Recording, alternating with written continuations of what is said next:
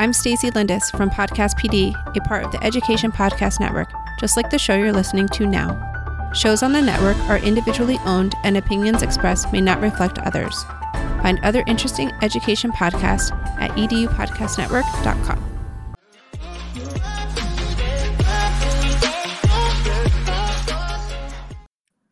Hello, everybody, and welcome to My EdTech Life. Thank you so much for joining us today on this Thursday. I know, guys, sometimes my schedule goes a little off, and, it's usually Wednesdays and Saturdays. But you know what? I am one of those that when the opportunity comes about and we can get some great guests, we will make it happen because we definitely want to bring you the best as always. And tonight is definitely like every other night with an amazing guest that we have here today. He is an educator. He is a podcaster as well. And today he's going to share his experience in teaching. And you may be asking yourself, well, you already have a lot of educators and you've had people on. Well, I just want to let you know that Hunter, this is his third year teaching. So he's fresh, I guess you would say, into the classroom and so on. But don't let that fool you. Today we're going to learn what it's like and what it has been like for Hunter as he has moved into the classroom. We're going to know what inspired him to move into the classroom. And of course, we're definitely going to be talking about some of the podcasting that he does and just lessons learned, guys, because this is a time where us as educators, it's important that we learn from one another. And if there's anything that we can do or help with and that you can learn from us, or at least from our mistakes, so you don't make those, that's what we're here for. So Hunter, thank you so much for joining me here tonight. Hunter, how are you doing this evening? I'm doing amazing. I was just telling you, well, first of all, thank you for the kind introduction. I just need to pocket that in like a bottle and have you introduce me every single period of every single day. I think my students and I would love that. So if I can sign you up for that, that would be great. Hey, what? We'll work on that. I'll record that soundbite and then you can pop it on there. There we go. I love that. My students would love that too. No, I'm doing great. For mid-November, it's really easy to be negative. I was telling you a little bit before the podcast. It's just like, oh man, it's starting to get cold here in Iowa. A little bit less sunshine outside. You wake up, it's dark. You go home, it's dark. And so it's really easy to just sort of get negative over the little things. And today was just an awesome day. And I felt like the kids were feeding off my positive energy, and I really felt that. So things are going well. How about yourself? Excellent. Well, doing great. I mean, we're getting ready for break. Like I mentioned to you, a little bit in the warm-up chat, we are going to get a whole week off. So it'll be a nice week to just kind of relax, disconnect, kind of recharge your batteries. And then we've got 3 more weeks of work, and then we're off for Christmas break for 2 weeks. And then after that, January on, it seems like it's just going to fly right by. And I mean, it has been a whirlwind of a year. And, of course, with so many things going on, but you know what, like you said, you do have your good days, you do have your bad days, but it's all in the attitude that you bring in. And I know you posted about that, earlier today, social media, and talking about that. And we'll get into that too. But if you can, Hunter, for our listeners that are watching today, that are getting to know you for the first time, those that will be watching later or listening to the episode later, give us a little brief introduction, about who you are, where you're from, and your context in education. And if you can, please add one little interesting thing about yourself that's people may not know. All right. So I'll start with the interesting thing because it sort of ties into my story. So I'm a triplet, but I have 2 sisters. So that's like my icebreaker for all time. It's like, oh, what's one interesting thing about you? Or what's the, for the icebreaker activity every teacher ever had you do, all throughout elementary school. But yeah, so I'm a triplet. I've got 2 sisters. They're amazing. But neither of them went into education, and both my parents were educators. And so I was forced to, obviously.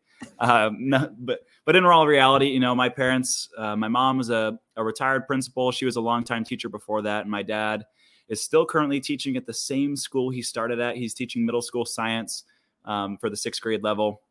And so growing up, sitting at the dinner table, listening to their stories about this kid and that kid, or the awesome assembly where they got pie in their face because the kids don't, fundraise enough money. Just all of those stories growing up really inspired me to have that same impact and want to have that same impact on kids. So education was really never in my, I never could imagine myself doing anything else. So it's sort of like a boring story, but I've always wanted to be an educator, and here I am, third year teaching 7th grade science in the Des Moines area. And I'm absolutely loving it. So.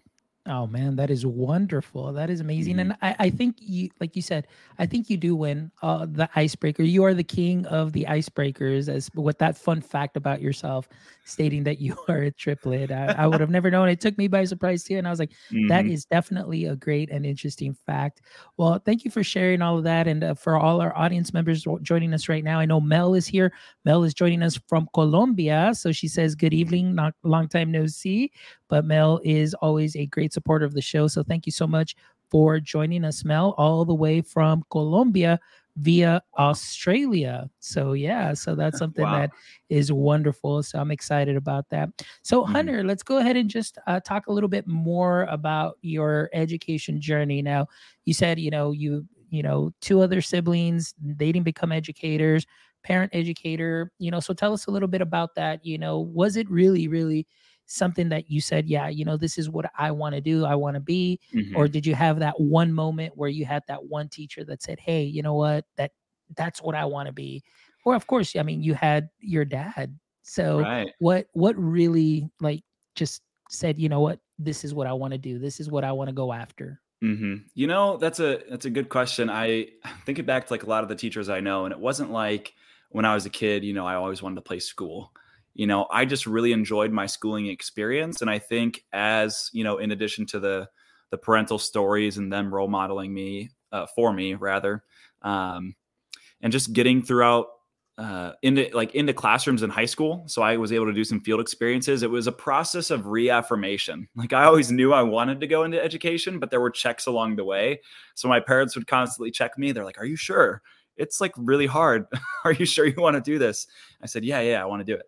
And get to my high school field experience, do 150 hours in a 4th grade classroom and in a middle school. Like, okay, you made it through this. I think you might be able to do this. Get into college, and you just kind of go from there.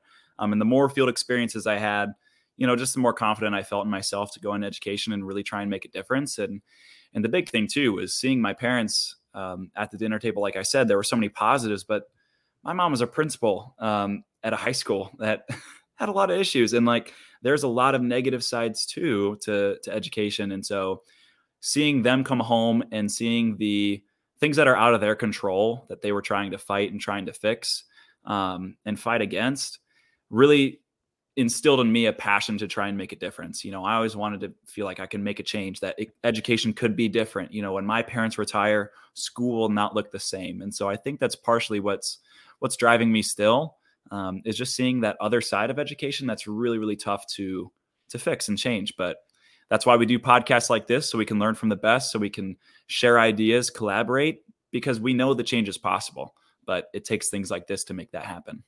No, and I absolutely agree with you. And you know what? It's very interesting, that you did have your parents at home where you constantly heard, obviously the upside of this, why they Mhm. do their why. They're sharing their why with you. And that definitely pumps you up. But the fact that, you saw them, in the most vulnerable state too, when things weren't going so well, and things were tough, but the fact that you say, you know what, this is what I want to do, and inspire that change. I think, like, it was very similar to the conversation that we had when I was thinking about, like, you know what, this is what I want to do. And yes, I definitely want to go into leadership because of change. We want to make that change because we can always see what can be done differently, or just one little tweak can make a huge difference. Just like you Right. posted, you had a not so great day, and then all of a sudden, like, the next day you come in and boom, it was you were just balling. Like, the class was Mhm. awesome, you had some great lessons, you had some great interactions, and that's the way it goes. But we're chasing that change. We want to make a difference, and I absolutely agree with you. Making those connections has definitely been a wonderful, wonderful way to learn from the best and take those things, sprinkle them on into our practice, and cook up something great that we can serve up to others. So, yeah, for sure. That's wonderful. That really excites me. And we've got Amanda here. Amanda, yo, Amanda, from welcome. Cali. What's up, friends? Hey, Mel. Hey, Fonz. Thank you so much, Amanda, for joining us. Amanda, also, if you haven't connected with her, Hunter, definitely connect with her. Amanda is just amazing. She's an amazing tech coach. She just wealth of knowledge too as well, and also just a great supporter of the show. So thank you so much, Definitely. Amanda, for joining us here today. So Hunter, okay, so you've got teacher parents, administrator. Now you're going into your third year of teaching. And so you're currently teaching middle school, you said, correct? Correct. I'm teaching 7th grade science. I do a lot of different things as well. I serve on the building leadership team. What's up, Amanda? Serve on the building leadership team. I'm a mentor teacher, which is a new role as well. So normally that's first year teachers, but in my case, it's I serve 4 other teachers within my school and just supporting them and their needs, kind of connecting them to our professional learning community. We call it cluster within our school. So that's taken up a lot of my time, and it's given me a lot of insight into the challenges teachers face, but also so many of just being able to be in classrooms has been so much fun for me this year. Especially starting my career during COVID. My first year of teaching was right when that pandemic hit. And so the idea of getting into other people's classrooms was really tough because we were in classrooms and then completely out of school. We were at home teaching online, and then it was hybrid. So that got in the way of actually seeing other awesome teachers do what they do. So in addition to my building leadership team role, I'm also a mentor teacher and teach 7th grade science. So excellent. Well, we've got Josh Tovar also who's joining us, and he is a principal, Garland ISD. And welcome, Josh. I don't know, Hunter, if you're familiar with Josh. Josh does some amazing work too as well with Unlock the Middle. He definitely is a huge advocate of the principal's chair. He definitely has a great vision for principals, great leader also as well. So I highly recommend you give him a follow. But Hunter, let's talk a little bit about mentoring. You see, sure.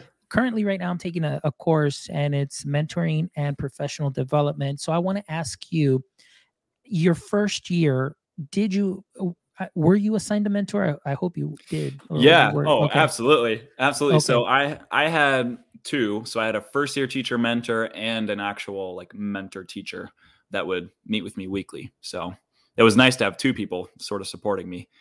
So let's talk a little bit about that. How helpful was it to have that the first year? I mean, just having not 1, but 2 people that can kind of help you as you're transitioning into your first year of teaching. Give us a little bit of insight on that and the difference that it did make, and maybe think about the difference that it could have made if you didn't have a mentor.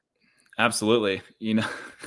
Coming out of college, you think you've got it all figured out. You're like, yeah, I aced all these education classes. I'm going to rock it. And lo and behold, every teacher out there knows first year teaching is really hard. And so having 2 mentors in my life was so helpful. And it was like angels had come down onto earth and had been like, Hunter, you need this. You need someone who can help you plan curriculum, and you need someone who can help you fix behaviors. Here is Kathy Meidel. Here is Shannon Moling. These 2 people will just save you and help you. And so it was really nice because I would go to one for all my science curriculum, all the standards work, standards alignment, long-term planning lessons and units. And she's brilliant at it. And so that saved me in that area. And then having Shannon be that person I could talk to about, I'm really struggling with this kid today. How could, what have you done in the past? What are the strategies you use? And just really problem solve with her when I'm struggling with classroom management, with handling a specific behavior issue, or seeing those things over time. And also for both of them to come in and say, hey, you're not crazy. Just to say, hey, you're doing a really good job. I know it doesn't feel like it right now, but you are. And here are all the good things that you're doing. Here's some things for you to consider. And I think the key to mentoring, any good mentor walks alongside you. They don't try to force feed you answers. Oftentimes the best educators have the answers already. They just need the right questions to be asked to them so they can say it out loud, right? So having those 2 come in my room pretty frequently, they asked me such great questions to really get me to think about my own practice and get me to the answers that they probably already knew, but they allowed me to discover it on my own. And I think that is so great that your school or your district, has such a great induction, program as far as for first year teachers. And I think that is something that is vital. And, when I first became a teacher, coming in from the private sector and coming in without even going to the College of Education or everything, it was through alternative certification, but came in, I don't recall even being assigned a mentor at all whatsoever. However, the teacher right across the hall just really took me up under her wing, and she was like, "Oh yeah, do this, try that." And then all of a sudden I met another gentleman within the department who was actually about 2 buildings away from me, because our schools, like at that time, I mean, they were just expanding, but he would just kind of walk by and I would teach with my door open and just very methodically walk by and just kind of give a glance, and I can kind of see him through my peripheral vision, and I was intimidated because I was like, "Oh my goodness, am I messing up? Am I doing something wrong?" And I remember getting the feedback from him, and he's like, "You know what, Alfonso?" He goes, "If you keep doing what you're doing," he goes, "man, these years are going to fly by. You're doing a good job. Just keep at it." And, just to have that reassurance from somebody and just to have somebody take you up under their wing is something that is so important. Because, I mean, let's not sugarcoat this, but sometimes you're assigned somebody that really doesn't want to do it. And they're just kind of like, okay, I guess, and Mhm. get the stipend, but they have really like offered no help at all whatsoever. And that could be very detrimental, in for somebody who's a first year teacher to not have somebody that is really there for them to help them, with those questions, like you said, like, hey, how about some strategies for classroom management, or, what are some ways that I can present the curriculum and so on. And I think that that is so important. And even more so now with so many teachers, we want to make sure Mhm. that they feel welcome. We want to make sure that they Right. stay and that they have a wonderful experience and that we build relationships with them. So I think Yeah. that's great. And I got lucky too because, my student teaching experience, I had one amazing cooperating teacher who set me up to teach really well. He was a science teacher in the Des Moines area, and the way he taught, it was more lecture style, but the kids were so engaged because he was such a great orator, and he always had hands-on activities for them to do, and just like seeing him being in his flow constantly, and really like the dialogue that he would say, like so well thought out. Every single word had purpose. And I'm like, yes, that's what I want to be. But that was after my not so great 5th grade experience where I was with a teacher who, ripped things out of kids' hands, would just berate kids in front of me. And I physically just, you get that knot in your stomach where you're just like, this is not right. And you just kind of have to walk away because you're the student teacher. What else can you do? And so it was nice because when she left for a couple months, I could just go on in and do my thing. So that was really nice. But, unfortunately, if I didn't have parents as educators who were there to remind me like, hey, this is what it's really like, this is going to be good for you to see what it's not like, reassuring me, I think my going into my first year of teaching would have been a lot more different had I not had that foundation sort of predestined for me, because it was kind of a nightmare. And I feel like a lot of teachers end up having that, but they don't have the extra support systems to say, hey, what you're going through is not normal. You're going to be fine though. Like it's going to be okay. Like you said, that affirmation is so important. Yeah, it truly is. And just building those relationships. And I'm glad, like, just having those 2 mentors there, building those relationships, just having somebody there is definitely very Mhm. important. So, Hunter, let me ask you something. I mean, considering you did have, or you were able to get experience or hear the experiences from both your parents, what is, and I want to ask this, what is something you wish you knew, something you wish you knew before you started teaching? I mean, you went through the motions, you went through the College of Ed, you aced your exams, you did all of this, but now you are in the classroom. What is the first thing that comes to mind that you're like, man, I wish I would have known this? Oh man, how much time do we have? Oh my goodness, Alfonso, you're making me think. There's so many ways I could. Okay, the first one that comes to my mind is how on earth do you manage your classroom, and what does that truly look like through the lens of relationship building? Not just being nice to kids, because a lot of people are nice to kids and a lot of people like kids, but how do you use those relationships with a purpose? How do you systemically create that for every single kid? I didn't know how to do that, and I'm still working on it, but I didn't really know what I was doing until I had Shannon come in, and she's like, hey, here's how you have a great foundation.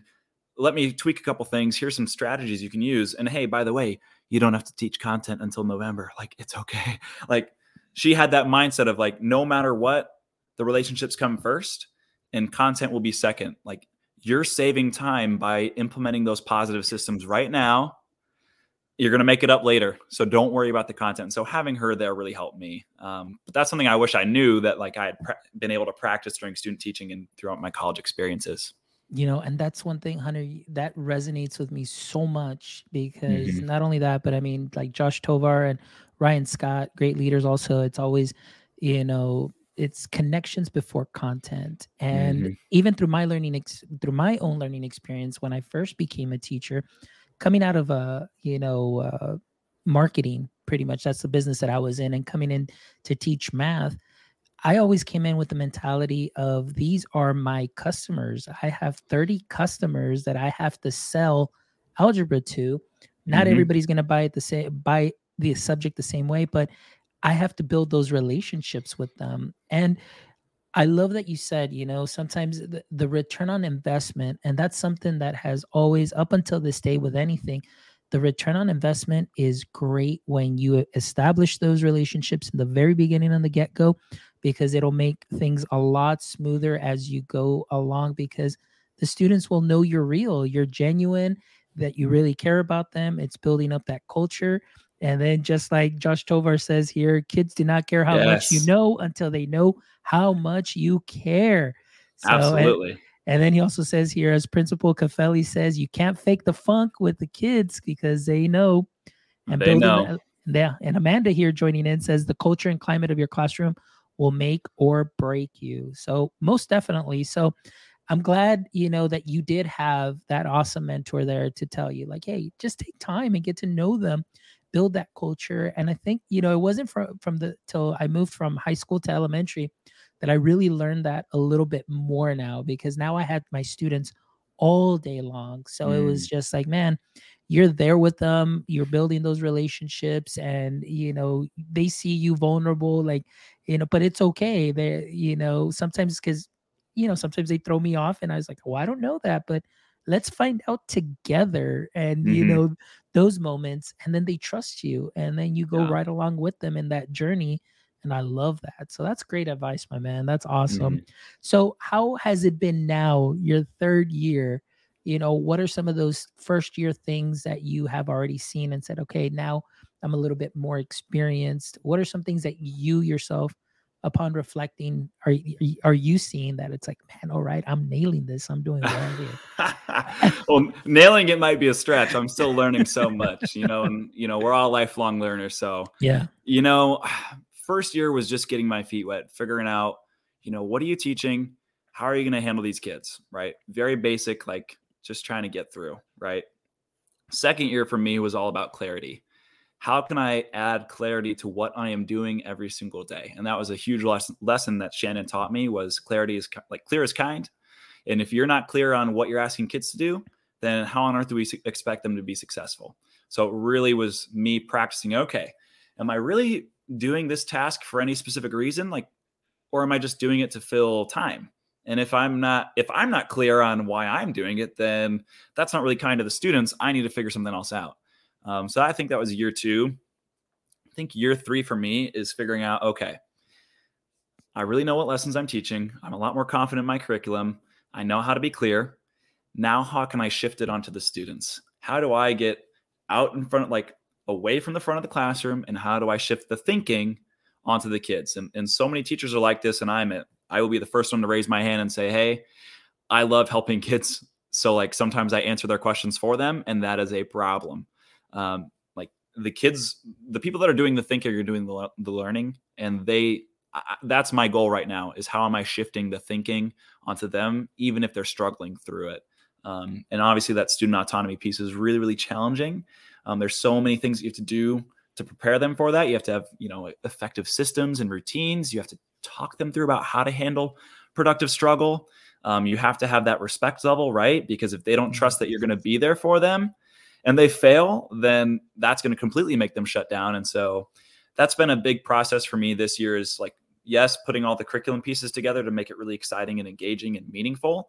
But also like, how do I get the kids to just do more of the thinking? So like they should be the ones tired leaving school each day. And I should be like, yeah, let's do 8 more classes. Let's go. Because I've done all the work ahead of time. They're the ones doing the work during the day. So Yeah. And I love that, and I think that's so important. And it wasn't, like I said, coming from high school down to elementary, those are some of the things that I kind of just learned and naturally just, I don't know. It was just something that was just very natural to say, Mhm. okay, let me be the guide on the side. Like, I don't want to be up here lecturing the whole time. And then, so then that's when I started just, at that time, Chromebooks and all this were barely coming out. And I said, all right, Mhm. I'm going to use all of this. I don't know how yet, but I'm going to use all of this. And then I just put it into the students' hands, would do my lessons. And I was like, all right, guys, we're going to create a project. I want you guys to work in groups. You're going to create either a film, you're going to create some slides, you're going to do this, Screencastify. You're going to just, I just put it all in their hands.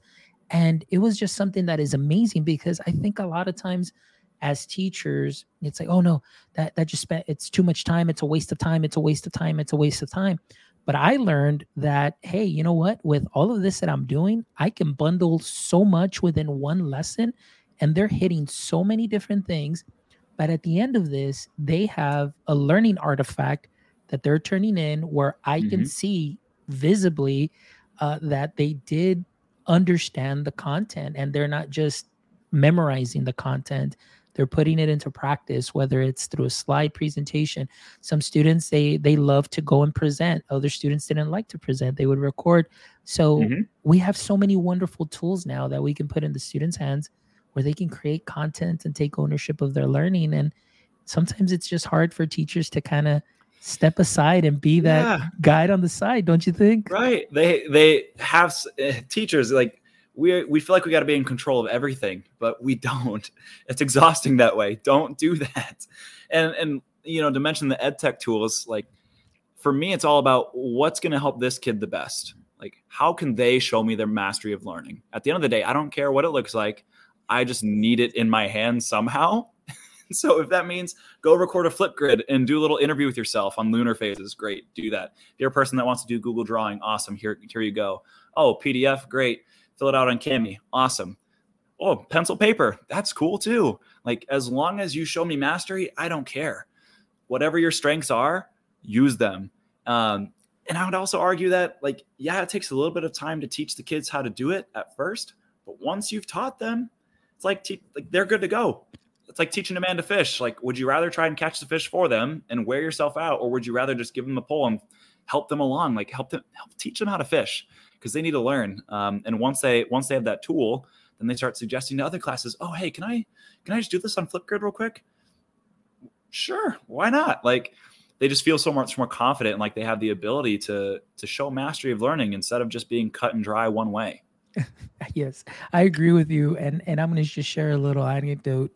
One of my courses that I took, our professor took everybody by surprise when Mm. she said, okay, guys, well, this semester I'm going to try something a little different.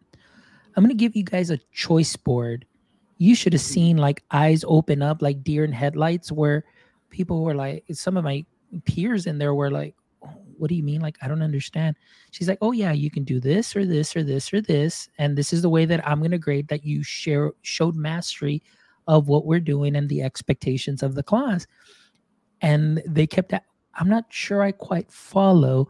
And she's like, well, you can do either this or this or this or that. And but you should have seen the faces. And we were there for like about 30 minutes and people were like, they were still, they didn't understand. And here I am. I was like, I raised my hand, through Zoom, and she's like, yeah, Alfonso, go ahead. I said, well, I only see 4 options, but can I do a podcast for my project? She's like, yeah, go ahead, do a podcast for your project. I was like, all right, I'm set. I'm good. You guys can pick anything else. But that was so wonderful. And I think that just kind of shared with me kind of like our education system of where we have ingrained it's either A, B, C, D, or E, or A, B, C, D. And that's it. Or the teacher just telling the student what to do. And if there's no one there to tell you how to do it, there's confusion. There's like, well, what do you mean? I'm still not following, and so on. And so it's so important, like you said, show them the tool, but and they'll pick the tool that's most effective for them. And as Yeah. long as they show mastery, hey, you're good to go. Yeah. And so many teachers out, I just want to comment real quick. Like you mentioned the multiple choice option. And so many times teachers are only offering the A option that doesn't diversify like language needs, that is in size 9 font that people can't read, that has so much vocabulary that people don't understand. Like and it's like off of someone else's website that you've never even like vetted. It's just a free resource. And like, we really have to be critical of what we're asking like our students to do and what we're offering them. And if it's not something that we're willing to do ourselves, then why would we ask our students to do it? Like, I would just really challenge people on that. If you're really confident in the assessment that you're providing, if you truly feel like it's tiered to show different levels of mastery and you feel like you're able to differentiate it, awesome. But so many people are just stuck in like, oh, this is easy. Download it off of a website. Here you go. But really, it's just, we have to offer tools to kids to show their learning, to show it in different ways. But I'd also put some of that effort onto the teachers too. What are we truly asking them to do? But like with your professor situation, like once you taught you and your peers how to pick from a choice board, they probably really appreciated it afterwards, right? But they would have never known until they had that option. Yeah, because up until then, it was always like, well, this is what you're going to need to do, and this is what your paper's going to look like, and this is what you're going to read, and so on. And then with her, it's like, bam, you've got 4 things you can do, any combination of, and go for it. That's it. Wait, I have autonomy over what I can do? Exactly. Oh my goodness. And I think that was more of that shock of like, I don't get it. You mean I can pick and choose? And then of course there's that one kid in the back, me. Well, you don't have this option. Can we add that? So I was like, okay, why not ask? You know, if that's what works for me and it's still going to give her what she needs, why not? Why not? All right. I like what Josh said here. You know, speaking of this topic, you know, Josh Tovar says, you know, academic factory style learners. Now, this isn't the first time that I hear something like this. You know, Josh brought it up, but I had Micah Shippey a couple of months back, you know, and he's saying, you know, if you think about our education system, you know, it's very industrial like, where you have a bell that'll tell you when to start, a bell to break for lunch. Then you have a bell to end the day, and you're lined up in rows for the most part. A lot of classrooms lined up in rows, and it's very factory style, you know, in that sense. So, but now I think we're seeing, obviously, you know, a lot of younger teachers or even teachers, you know, that are seasoned teachers that are seeing like, hey, kind of need to shake things up a bit. We kind of, and those are those teachers that are willing to look into or look for that help, whether it's being connected through social media, listening to podcasts, hearing things from friends, and so on. So I want to ask you, Hunter, how has it helped you in your practice to be a connected educator, either through your podcast and just in how you share through social media as well?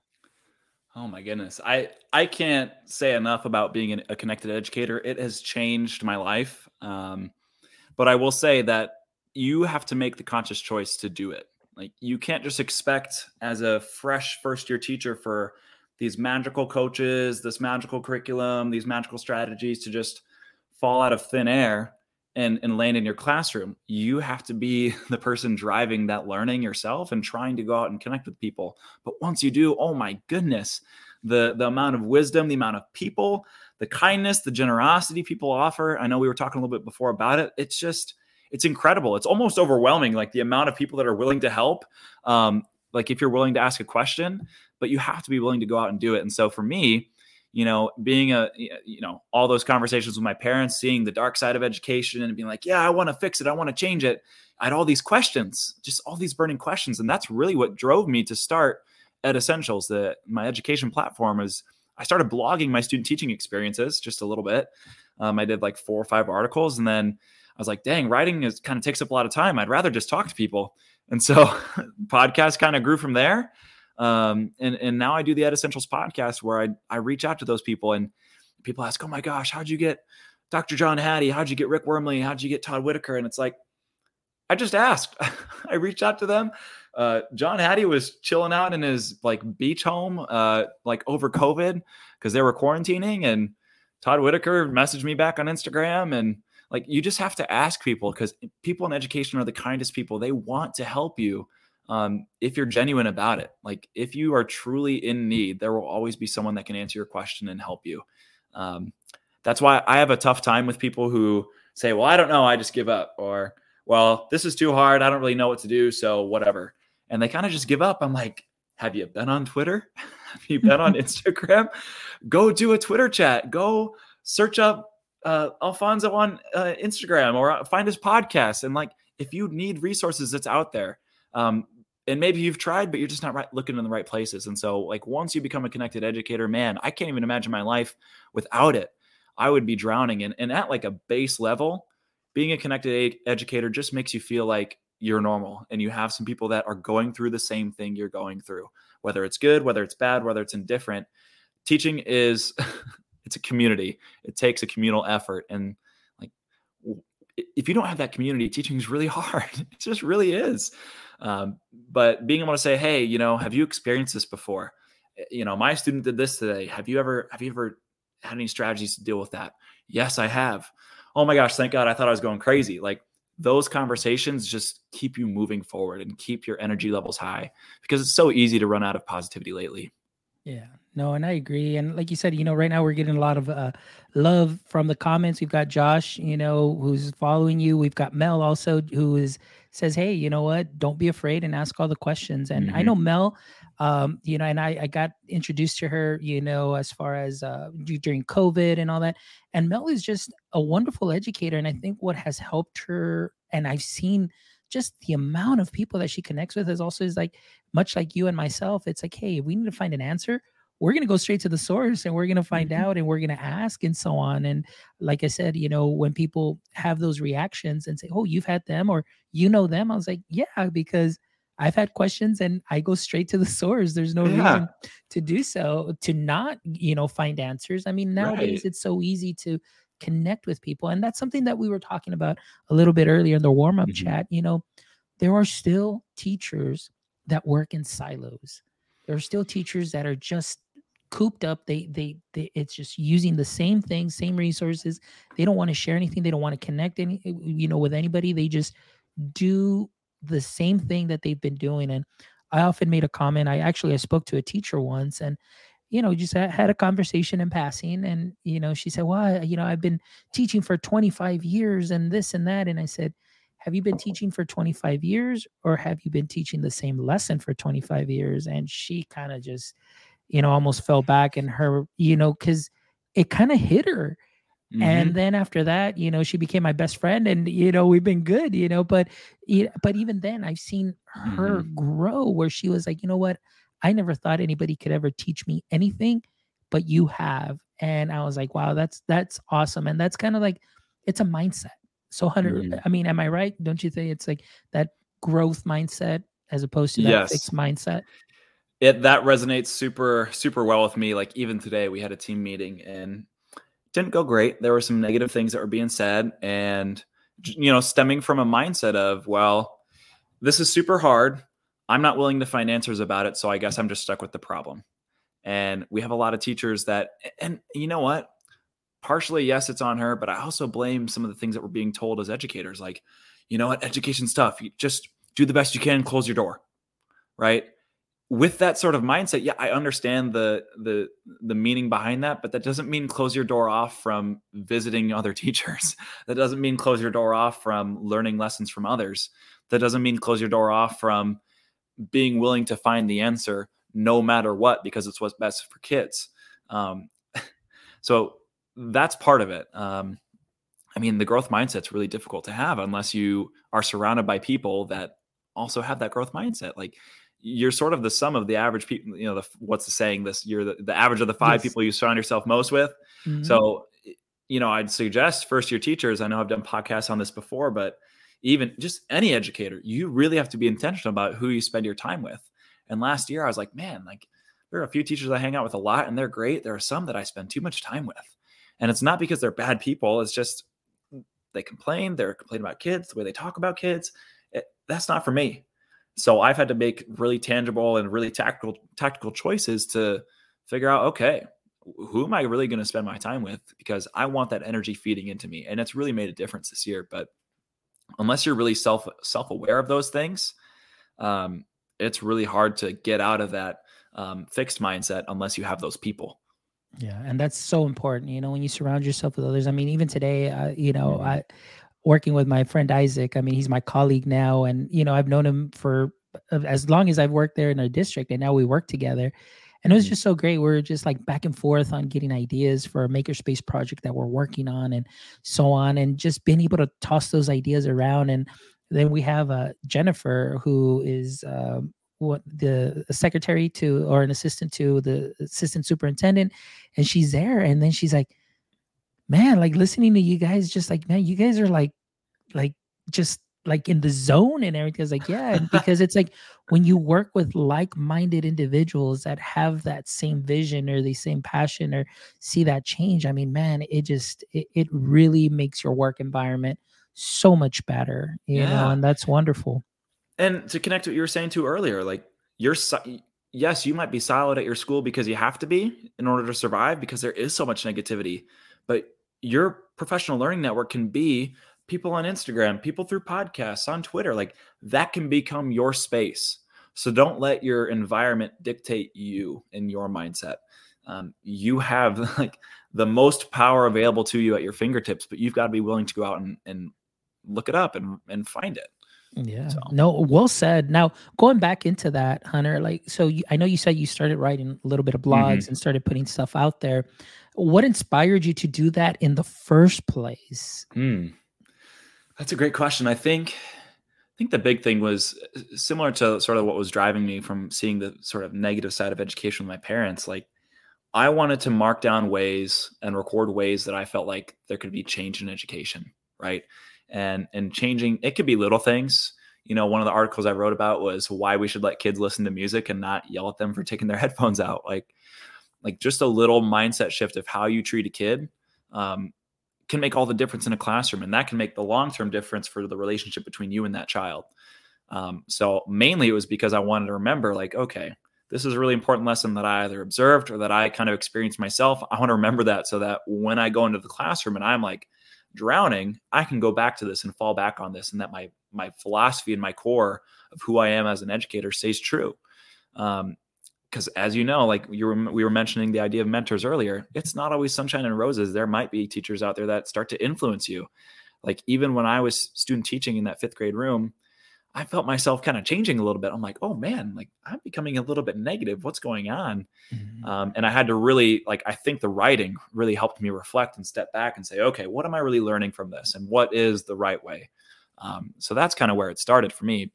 And now it's just sort of turned into podcasts of, okay, who can I find that is an absolute expert in this area, who is making amazing change? And how can I ask really meaningful questions to that person? And how can I, as a 3rd-year teacher, speed up the process so I'm not spending all this time learning, going through the trial and error process? How can I take what they've done for years and learn from it immediately and speed up the process of becoming more effective more quickly?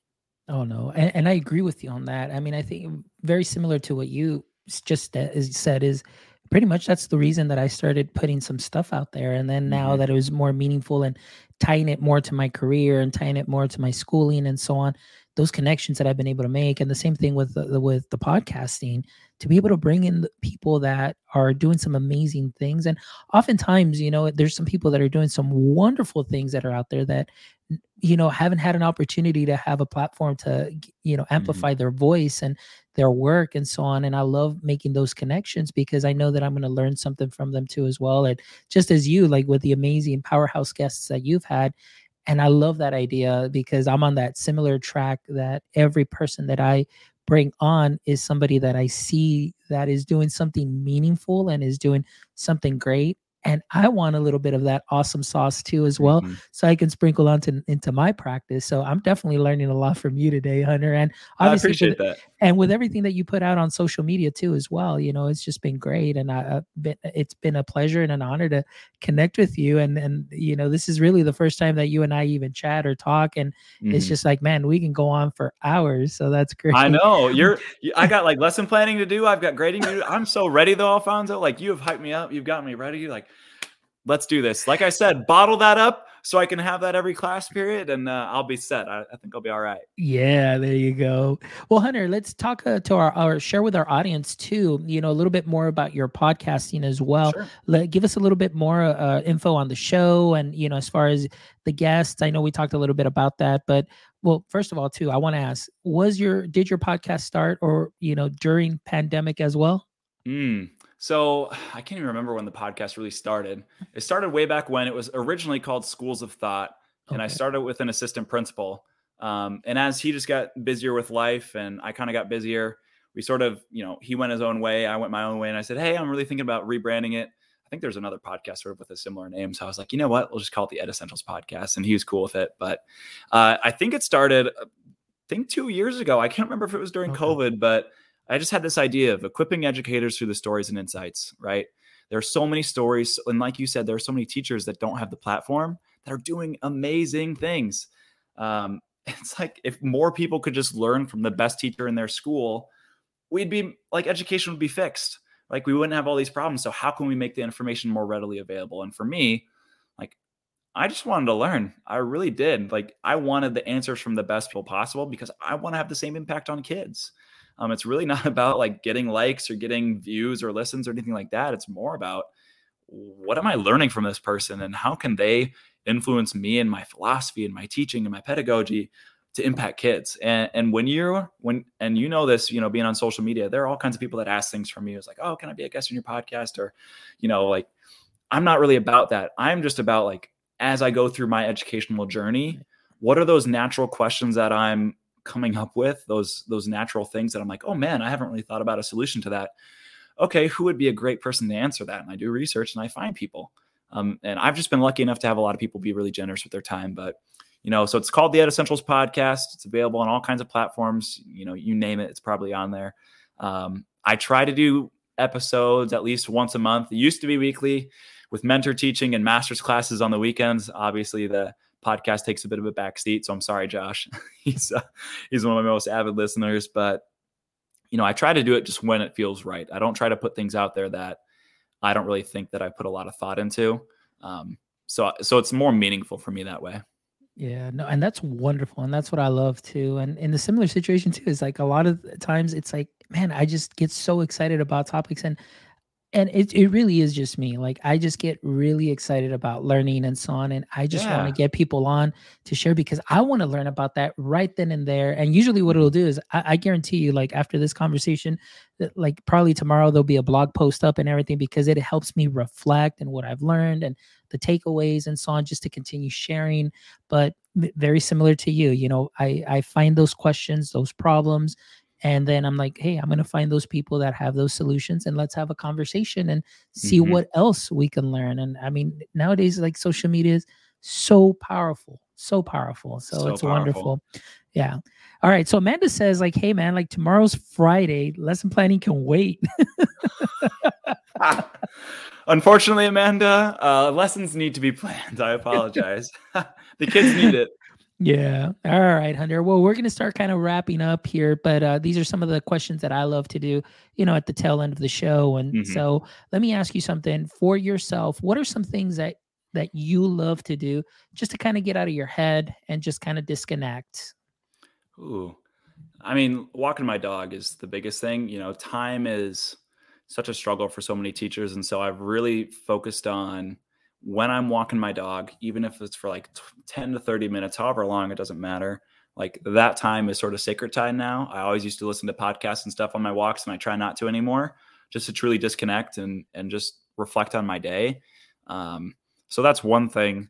I also do just really like being outdoors. So, my dad's a big hunter and fisherman, outdoorsman. And so anytime I can fish or be out in the woods, just where there's literally no cell service, I can just be sitting there freezing my butt off, but it's great because I've got nature all around me. Like those moments I'm learning as I'm growing in this profession that like I'm valuing those more. So just connecting that way. And also just sometimes going into, being a hermit and watching Netflix for like an hour or two, or on the weekend, just taking a Saturday off. Like I'm a terrible workaholic. And so any time where I'm just not doing schoolwork is probably good for me. Perfect. That's wonderful. Well, that's good. Yeah. It's oftentimes you do need to disconnect and just veg out. My thing is like for my downtime, like my wife and I will just get on Netflix and we'll watch like cooking shows and like the Great British Bake Off and things like that. We're into that. And then now that the Christmas season is here and everything, we're probably going to start binging on some Christmas movies and things of that sort. So you definitely need that time to just really disconnect and recharge and just kind of set all that aside. So what are some ways too? I want to know how you yourself continue to grow professionally and seek professional development. Does your district offer professional development for you, or a lot of it is through reaching out to people on social media? What are some ways that you help yourself develop professionally? Yeah, I think it's multifaceted. So we do professional development every Wednesday, but it's sort of led by a variety of people. And so what I've been trying to do as a mentor teacher and as a building leadership team member is just inserting myself more, like where things need to be done. I'm trying to ask, hey, can I do that? Right. So like part of the things we've done this year is establishing a behavior tracking system for our entire school. Like that's something like just trying to take on projects so I can challenge myself, but also feel like I'm more connected to what my school is doing. That's been really powerful. Even if it's just something small, like, hey, can you format this sheet so it works better? Great. I will do that. So that's one way. Asking questions to the right people within my school has also been another. So like even today, for instance, I talked to one of the master teachers, basically an instructional coach. And I was like, hey, you know what, Katie, I just really need you to come into my 8th hour. It was rough yesterday and I really don't know what was going on. Maybe it was me, but I just need you to I need a fresh pair of eyes on this classroom. And she came in today. I'm sure she'll have great feedback for me tomorrow. Fingers crossed. Just being willing to open my classroom up to people, but then asking questions to my other mentor teachers, master teachers, my admin, right? Asking them, hey, when you make this decision, how'd you do that? Or what was your thinking? But then of course the podcast, reaching out to guests, trying to get those extra burning questions answered and connecting with people like yourself. It's what drives me forward and keeps me positive about education. Awesome. Excellent. Well, here's another question for you. What would you say is your edu-kryptonite? Oh man. My edu-kryptonite, like what drives me nuts as a teacher or okay. Yes, sir. Man. Well, lately it's been these tech decks. Oh my gosh. These skateboards where they're just flipping them with their fingers. That is like, I keep saying, okay, park them in the garage. They're like, Mr. Flesh, you don't have a garage built. I was like, great. So now we got to build a garage together. So that's actually, thanks for the reminder. That's going to be something we do tomorrow. There you go. is build a garage for each period so they can set their skateboards in there. Oh my goodness. I think my edu-kryptonite doesn't really have anything to do with kids. It has more so to do with like how I respond. I find most times when I'm frustrated or I'm feeling really negative, it's because I wasn't focusing as much on the positive in the first place. And so they still have those. Yeah, they're all the rage now, Mel. Yeah, I know it's insane. But I think, like yesterday, for instance, I was tired. I don't know what it was, but I just did not feel like my normal self. And my friends will tell you, like, I'm one of the most positive people alive. And for me, if I'm not feeling positive, then my kids kind of feel that too. And so today, for my 8th hour, I was like, hey, you know what? I'm sorry. I feel like I was kind of shouting and I feel like I was probably embarrassing some kids, not by choice, but just out of pure frustration. And I'm really sorry. And 99% of the time, those kids have said, you know what, Mr. Flesh, dude, you're fine. Like they kind of deserved it. Or like, we need to be the ones to fix our behavior. And like, that's another lesson, just being willing to apologize and being willing to be vulnerable with your kids that's so empowering to yourself. And it's empowering to them to see you be who you are and not try and act like a robot. I mean, every kid wants to know who their teacher is and what they're really like. So, yeah. No, and I think that is so important. And I love that you said that, being vulnerable. It's okay to be vulnerable. It's okay to not know everything. It's okay to, just have your students see you as a human. You are a human. They are human too as well. And just see those things. And, but it's also important just, for them to grow as well. And just to be able to see those things that even if it happens to them too, we're going to be there for them. And so, yeah, that's wonderful. And Amanda said here, the shoe holder over the door with the pockets, that could be their tech deck holder too as well. So you can do Okay, that. Amanda, I'm gonna have to message you more about that. Yeah. So she's got that going on. All right, Hunter. So final two questions as we start wrapping up here is, if you can have a billboard with anything on it, what would it be and why? Oh man, anything on it? It doesn't have to be education related. It could be anything. We're gonna anything. make it education related. The first thing that came into mind was be kind to kids. At the end of the day, you're here for the kids. You're not going to have fun as a teacher if you're the one being mean all the time. Yes, that also means set high expectations, but also treat them with kindness. Kids do the best they know how. So if they're not doing what you're expecting them to do, teach them. Sometimes it's simple. Like, it's simple, but it's not always easy. That's what Todd Whitaker always says. It's simple, but it's not easy. If they don't know how to use Flipgrid because they've never been taught it before, teach them. If they don't know how to sit in their seats properly, teach them, because like they just need to learn how. And we assume too much that they should already know how, especially at the middle school level. We assume, oh, well, they should have learned this in elementary school. Like you're 12, 13 years old now, as if they're like true adults. And it's just like, come on, be kind to kids, assume positive intent, teach them if they need it. And then after the fact, like, yeah, if you're still not sitting in your seat, okay, I kind of taught you already, so we can have a conversation about that. But at the end of the day, you got to be kind to kids. Excellent. Wonderful. Well, I love that. And big shout out to Tim Cavey. Tim Cavey joining us. So I love the Teachers on Fire, Teachers his on billboard, create over consume. Ooh, Love that. Love that. Yeah. Awesome. Thank you, Tim, That's for stopping powerful. by. Appreciate you, my friend. And Hunter, last question before we wrap up. If you and I were to switch roles and this was your show and I was your guest, what would be one question you'd like to ask me? Oh, I could ask one question. Okay, I'll ask you the question I ask in my podcast. If you could recreate the education system from scratch, okay, if you could recreate it all and you only could offer this guiding force of people that are recreating the system three guiding pieces of feedback, what three statements would you provide them? Ooh. Jeez, you got me good there. Okay, so I'm reinventing three pieces of feedback that I would give them. Like they're building the perfect school. Mm-hmm. Give them three pieces of advice. What should they do? Now, just not to the infrastructure, but you mean just like it could be infrastructure, it could be policy, it could be philosophy. You take it how you want it. All right. That's the best part. All right. So the way that I would do that, it would probably be relationships. Number one, the most important thing would be relationships, not only with students, but with parents. It's important that we reach out to our parent community. And oftentimes when you hear the word learning community, I feel that parents are not included in that. So my biggest thing is making parents feel welcome, connecting with them, because there's often times where parents can come in and they don't feel welcome at a campus. And that is not the way it's supposed to be. These parents are trusting their kids with our teachers in our district. So for me is meet them where they're at. If the parents can't come, go out there and meet them where they are at. So number one, relationships with parents.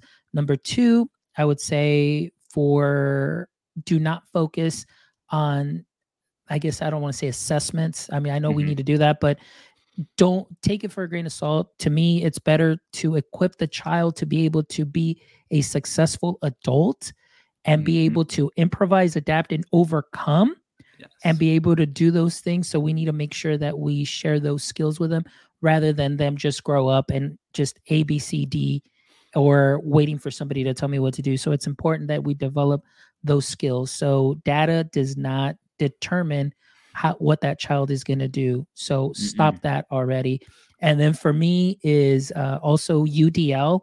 What's good for one is good for all, which means, for example, if I have students that require a certain support, don't just offer it for that one student, or don't just say, oh, well, that's the special eds, department that they need to take care of it. No. As a teacher, you're that first tier of support. It's offer it to them, but make it available to all, because you never know. You can't say that just because this learner is more advanced, may not need that support. One day they may come in and say, hey, you know what? I prefer to listen to the reading rather than read it through a book. I'd rather listen to it. So we need to offer that choice in that learning, but making the supports available to all. So I think right off the top of my head, those are the 3 things that I would select. Powerful. You should be running a school. Let's get it happening. Hey, you never know. I'm working on that, so we'll see. Exactly. I know you are. We're working on that. But yeah, those are the 3 things that I would do. And thank you so much for asking me that. That really got that out of me. And now that's probably going to be a blog post that'll be coming up too as well. So for sure. Well, I love that. I love that. I appreciate you asking those questions. Yeah, no. Well, thank you, Hunter, so much for your time. I really appreciate it. I know we've connected on social media, on Twitter, on Instagram, maybe. I love the work that you're doing. I love, your guests that you've brought on. Your podcast is definitely great. I've been sharing your link tree here in our chat. And of course, all that information will be, on the episode and show notes and so on. So guys, make sure you connect with Hunter. He's doing some amazing things. And don't be afraid to reach out. If you have any questions for Hunter, anything going on, that you might have learned from his experience or anything that he can help you with, reach out to him, reach out to me. And I know Hunter and I would probably be on the same wavelength that if we don't have the answer, we'll definitely connect you with somebody that has the right answer for sure. I was just about to say that. We will find an answer for you. We will make it our responsibility. Yes, for sure. Because that's what we do. And those are the type of educators that we are, guys.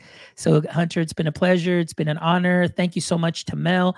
Thank you so much, Josh, Amanda, Tim Cavey. Thank you guys. As always, those of you that are watching, those of you that are going to be rewatching or re-listening, thank you so much for your support and for making My EdTech Life what it is today. If it wasn't for you, we wouldn't have that. Well, even if it would, we'd still be doing the show, but we really appreciate your feedback, guys, honestly. And thank you so much for your support as we're coming up to our 100th episode. I'm so excited. I think that somebody said that that's a big milestone in the podcast world. So I'm excited about that 100th episode. But we couldn't we couldn't do it without you. And this is my passion. This is my passion project, connecting educators, creators, one show at a time. So thank you so much. Visit our website, myedtech.life. Check out all our episodes. Give us a review. Drop us a line. Get some merch. Support the show. Just send me a DM. Hey, I love to hear from you guys. So we've got some great shows this Saturday. We've got Ryan Scott, who's going to be joining us this Saturday morning. So we've got another education leader that'll be showing up. And we've got our special 100th episode. I'm so excited. I don't want to ruin the surprise, but it is a big, I'm excited. It's a huge guest and you guys are definitely going to enjoy it. And that'll be December 4th. So make sure that you are available and set your times for 7 p.m. Central Standard Time for that 100th episode because it's coming and it's going to be awesome. So thank you guys so much. All right, guys. So this is me signing off. We'll see you this coming Saturday. But until next time, my friends, don't forget, stay techie. Y'all take care and have a wonderful evening.